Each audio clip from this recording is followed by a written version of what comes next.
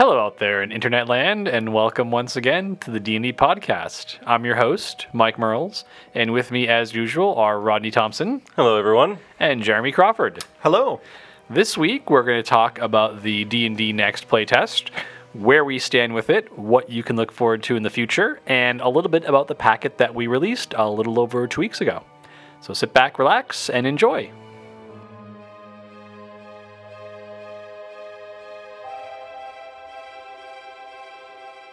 So, on September 19th, we released a new playtest packet.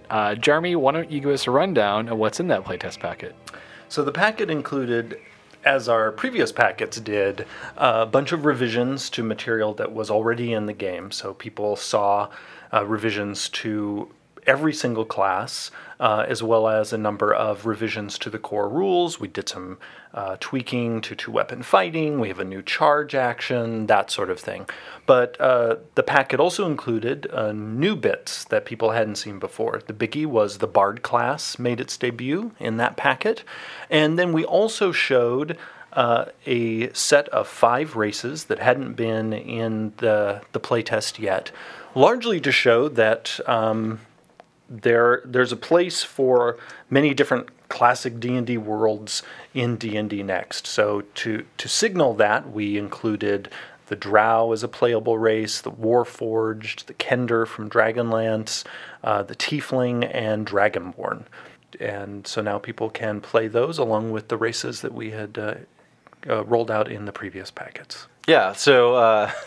Rodney, anything you want to add about the September 19th packet? I just think that we made some minor changes to some classes, but I think it's worth calling out some of the larger changes we made. For example, the Paladin got a pretty big revamp. The Ranger got a lot of attention as well. So both of those classes saw some pretty significant increases in their combat effectiveness, and also we addressed a lot of the feedback we'd gotten from fans on what was working well and what wasn't. So yeah, and that was definitely a case of the playtest process being hugely productive, because we knew, looking at our data from the previous packet, that there was more concern about the Paladin and the Ranger than any other class, and so we zeroed in on those two with the Eye of Sauron. And as you said, did some major revisions to both of those classes. Yeah, and the Monk too, actually. Yeah, the Monk as well, Yeah. because those three were generating the most concern. And speaking of the Paladin, as we noted in the packet, we are planning on updating the packet this month to include another subclass, another oath option for the Paladin. Right. Yeah, it was one that we'd been working on, but we just hadn't quite had time to finish polishing it up, so we didn't want to put out something that wasn't really ready for testing. And so we got that revision coming up, and we should also probably mention that the Druid is going to see some pretty significant updates. That was a larger task than just adding a new subclass, but we didn't want to delay the packet any further, so... Also, around that same time, you should see a pretty significant revision to the Druid, mostly focused on the way Wild Shape worked, but that also has impact on the rest of the class as well. Yeah, so, especially the Circle of the Moon. Right, exactly. So that whole class is going to get some pretty big updates in the very near future. And the Druid is an interesting case, especially compared to, say, the Paladin, the Ranger, and the Monk, because the Druid was a class where the class overall actually got a great response. Yeah. People liked many elements of the class. People especially liked the Circle of the Land subclass. But thankfully our data is fine enough that we could see Wild Shape, though, was causing some static. Yeah, and it was funny because Wild Shape is pretty tightly integrated into large chunks of the class, like you said, with the Circle of the Moon, but also just in the way we designed our two subclasses, with Wild Shape taking up so much sort of mechanical real estate in the Circle of the Moon. When we make the changes to Wild Shape, that has repercussions for the rest of the class as well. So, like you said, I think people were pretty happy with about 2/3 of the class, but there was that one aspect of it, which, admittedly is a very large aspect of the Druid that needed some pretty serious work. So it will have a big impact on the class as a whole, but it's really zeroed in on changing the way Wild Shape works. So how are we changing Wild Shape? Oh, we should probably tell them that. Yeah, I was wondering. No, it's I'm going just to be like, a secret. Yes. yeah, I'm like, this is a pretty exciting change. So It'll what be- is actually happening? It'll be a big secret until someone listens to this podcast after the release of this material, and they'll just be like, "Oh my God, why do they even hide it?" the anti-secret.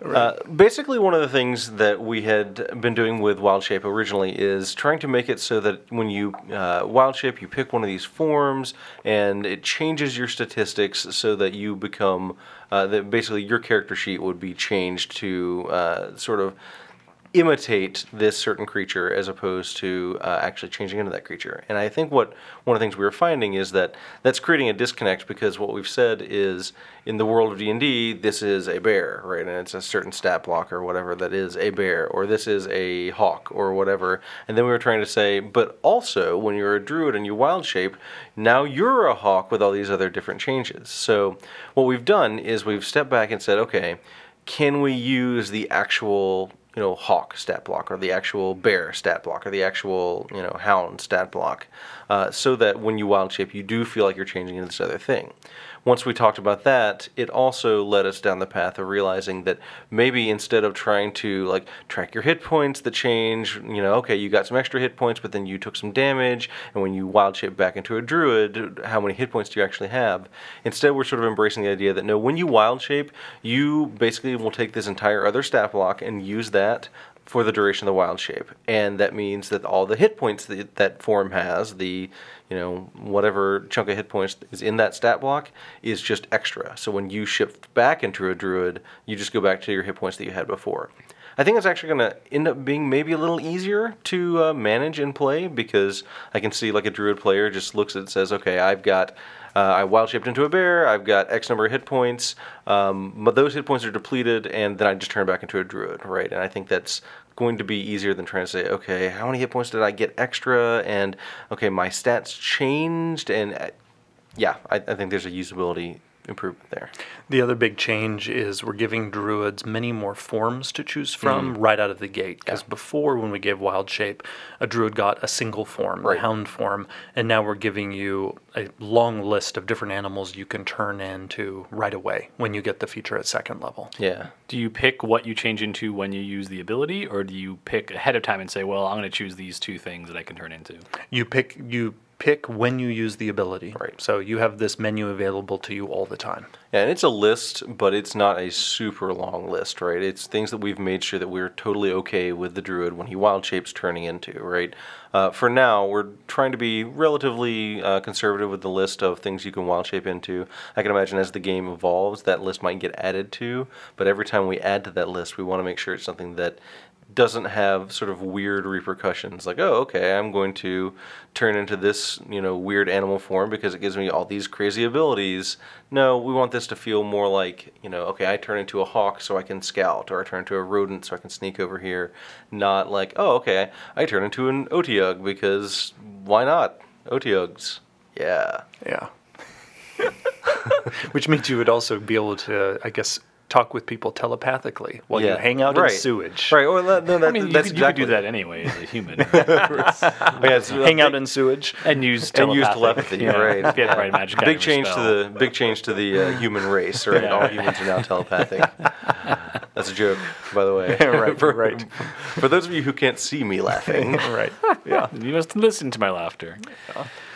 Something else we did as a part of the playtest revisions in the fighter is we took the knight and the gladiator from the previous packet and we reconcepted them as the weapon master, which is now a type of fighter who has these various maneuvers that they can access, and now a person can basically build a fighter with different sorts of martial mastery. So soon they'll be able to. Yes. Yeah, because right now it's like you get 3 maneuvers, but there are only 3 maneuvers. But eventually, the release version of the game would be pick 3 maneuvers from this body of maneuvers you can choose from. Right.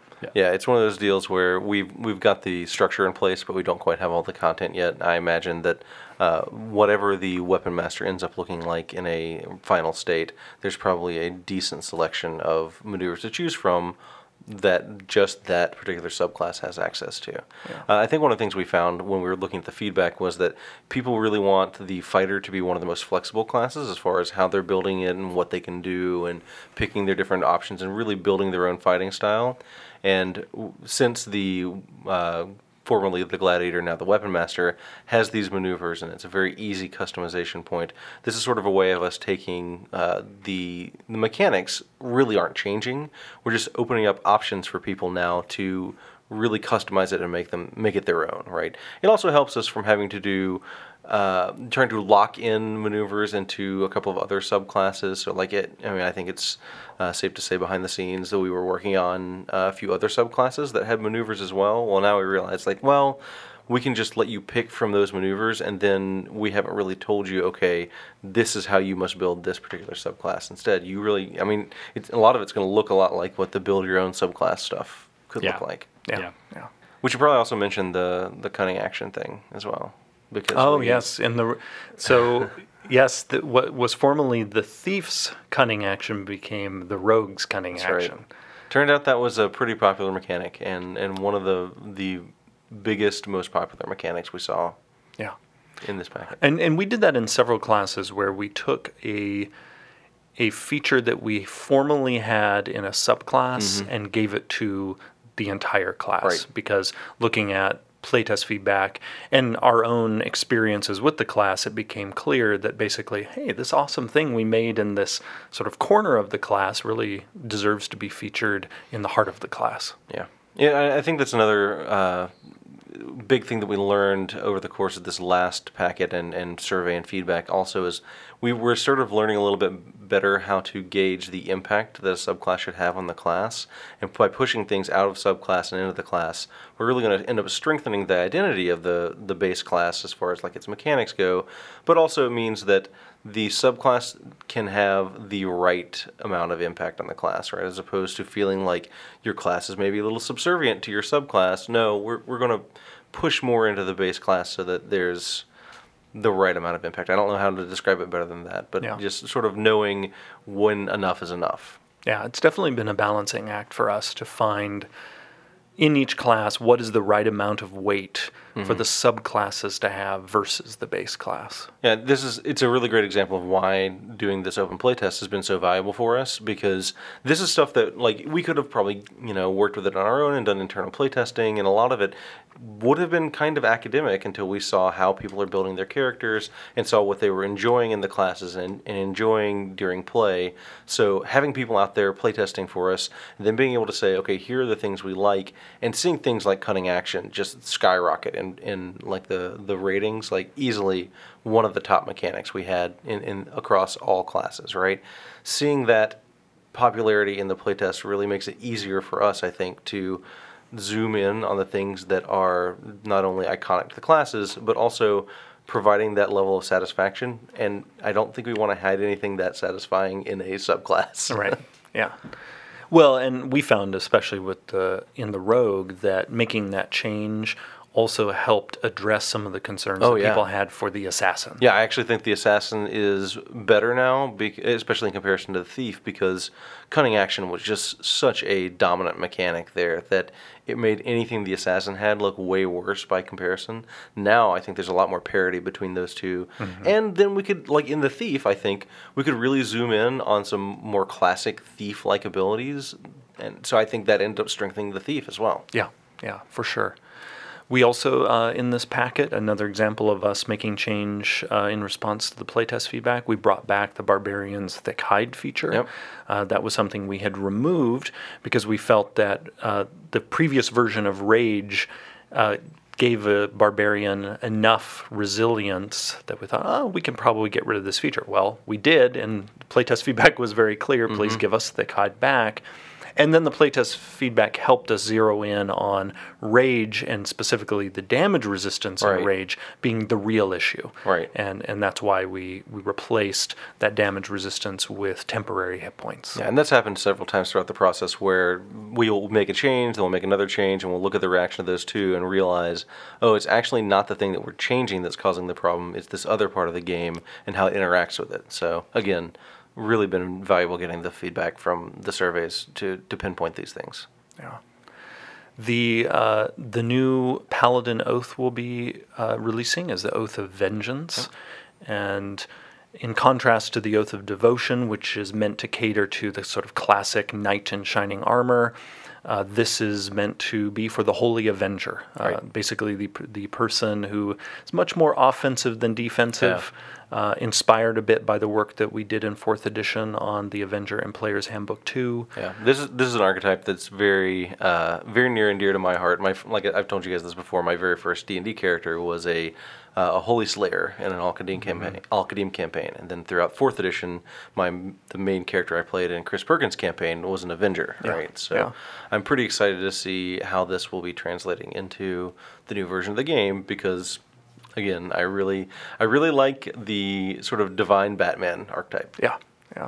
So the next step with the public playtest is we will, as usual, be releasing a survey later this month. We will be studying that feedback as we've studied the feedback before. And then we'll be moving into our next phase, which is more of our internal playtesting as we work on products. And we will continue to also work with our various NDA'd playtesters. Yeah, and that doesn't mean we're done, though, communicating with the public. So there are things we would like to do, like survey people on, hey, based on the backgrounds we've shown off in the past, which ones are your favorite? Right. You know, there's going to be certain areas where we're just going to want to take the temperature of what people like about certain things, just ranking things. We did these last year with like spells, just to get a sense of what were the most popular spells, which ones are most iconic, things like that. So we'll probably still be doing things like that. And my hope is that as we move beyond the release of D&D Next, the still indeterminate date of the release of D&D Next, that we can put our new mechanics that grow the game. I mean, we're looking at the core rulebooks now, but clearly we'll have stuff beyond the core rulebooks, and treat that a lot of the ways we've treated this stuff, where we have a public playtest phase of new mechanics, new material, and we're using that to help guide the game and to keep things balanced and to keep things high quality. There are some, there's some hoops we need to jump through on our end. There's some, logistics of it, but we'd like to have, if not this process, something similar in the future.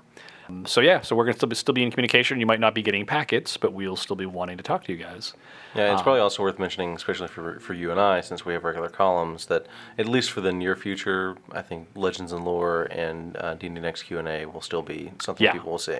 Yeah, and we'll still be doing previews there and doing, and showing off what we're doing and giving you updates on where the game's going. Yeah, it's a great opportunity for me to point out, too, that if people have questions, getting them in through D&D Next Q&A is a great way to get them answered, because all the questions I answer are actually questions that are submitted to us. So how do they submit those questions? That is a fantastic question, Mike, but I believe that you can submit your questions to the next Q&A by following a link that is in previous Q&A columns. Yeah, so and that is now back on the main site as well, so it comes in through the regular site news updates. Cool. So speaking of outreach and communications, Rodney, why don't you give us an update on our live stream games? Yeah, so we've been doing live stream games, I won't say every Friday, because that's not true, but at least close to every other Friday for the last few months. Right now, we've done 3 sessions of The Lich Queen's Beloved, which has been a high-level game that I've been running based on a Chris Perkins adventure, high-level D&D Next. Though it may already happen by the time people listen to this podcast, we are doing another one this Friday. And then beyond that, I know we've talked about before the idea that we might start using these live stream games as just sort of a way to show the different way people play and DM D&D, both here at Wizards and also possibly with some new DMs and stuff like that. So the live stream games they are not professionally produced masterpieces of entertainment. They are, however, just a chance to watch some people that work in R&D play D&D, and I basically run it just like I run my home game. So it's a good chance to see people playing the game and see us, those of us here at Wizards, actually playing our game and see how we run things. Obviously, people that have watched the live stream up to this point have noticed, the differences in DMing style between you, Mike, and when I run this one. And then, of course, player styles are all different as well. So, did you have anything you wanted to add about how you'd like to see it used in the future? Because I know you've got some ideas. Oh, yeah, we're thinking about, I think there's a lot of question marks people always have about DMing. how do I DM? How do I become a good DM? Different approaches. So it would be nice, and this is still up in the air, but the kind of things we're looking at doing is maybe using this as a way to show off, DMing techniques. The nice thing, I mean, I learned a lot just by watching myself DM. I get on the treadmill in the morning and I just, and you watch the video and you go, oh, this is what I'm doing. I don't like that, or Right. this seemed to work. So I think it would be nice as we DM more to then kind of loop around and just have kind of like these postmortems of here's what works and here's what was great and here's what didn't work so well. It's nice to have that ability, like when you capture a session. You think about if you're like a tennis player or a golf player, you can go take lessons and people can give you tips. We don't really have that for DMing. Right. It's very more like well after the fact, or before we even start playing, you're trying to get some sense of what to do. Yeah. So and I'm big on the idea of like DMing is like it's a craft, is a thing you can get Right. better at, like painting miniatures or writing or anything like that. Yeah, so that's where I'd like to see us go in that direction. It's always just comes down to what we have time. We're going to be pretty busy a little bit getting next off the ground. Which is the main reason why I haven't been in them yet. Yeah, same here. I think of the live stream game as the few hours every Friday afternoon where I have quiet around my desk because there are usually a bunch of people from the department in the game. Yeah, that's mine, but it's more for things like budgeting and Yeah. Right. business cases and stuff rather than like the game design. So. Yeah. So we're also working on the Lords of Waterdeep iOS version. Yep, that's right. And that's moving along pretty well. So Roddy, you're working on that, aren't you? Yes, I am. I'm working as a design contact in-house for Playdeck, who is our partner that's working on the Lords of Waterdeep iOS game. It's going really well. I'm super excited about it. I have, I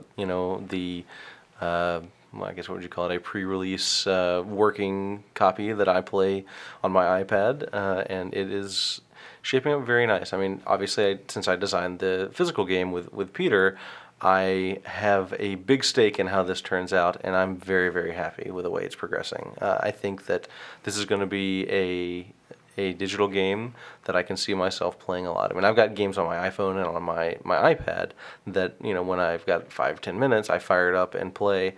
I've gotten to the point where even with this early, this pre-alpha build of the game, I can burn through a game of Lords of Waterdeep in about 10 to 15 minutes, which is a great amount of time because, I get on the bus and I play a game of Lords of Waterdeep or something like that. So, can't really say much about it right now because it's so far ahead, but the game is progressing along well. It is very exciting for me to see this coming out.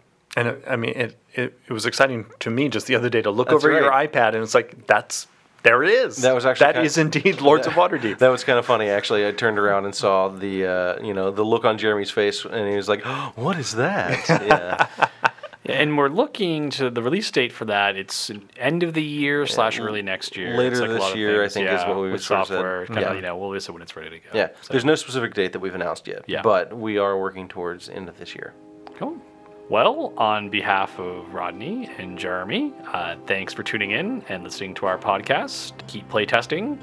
Keep your eyes out for the email with the link to our next survey to get playtest data. And until then, happy gaming.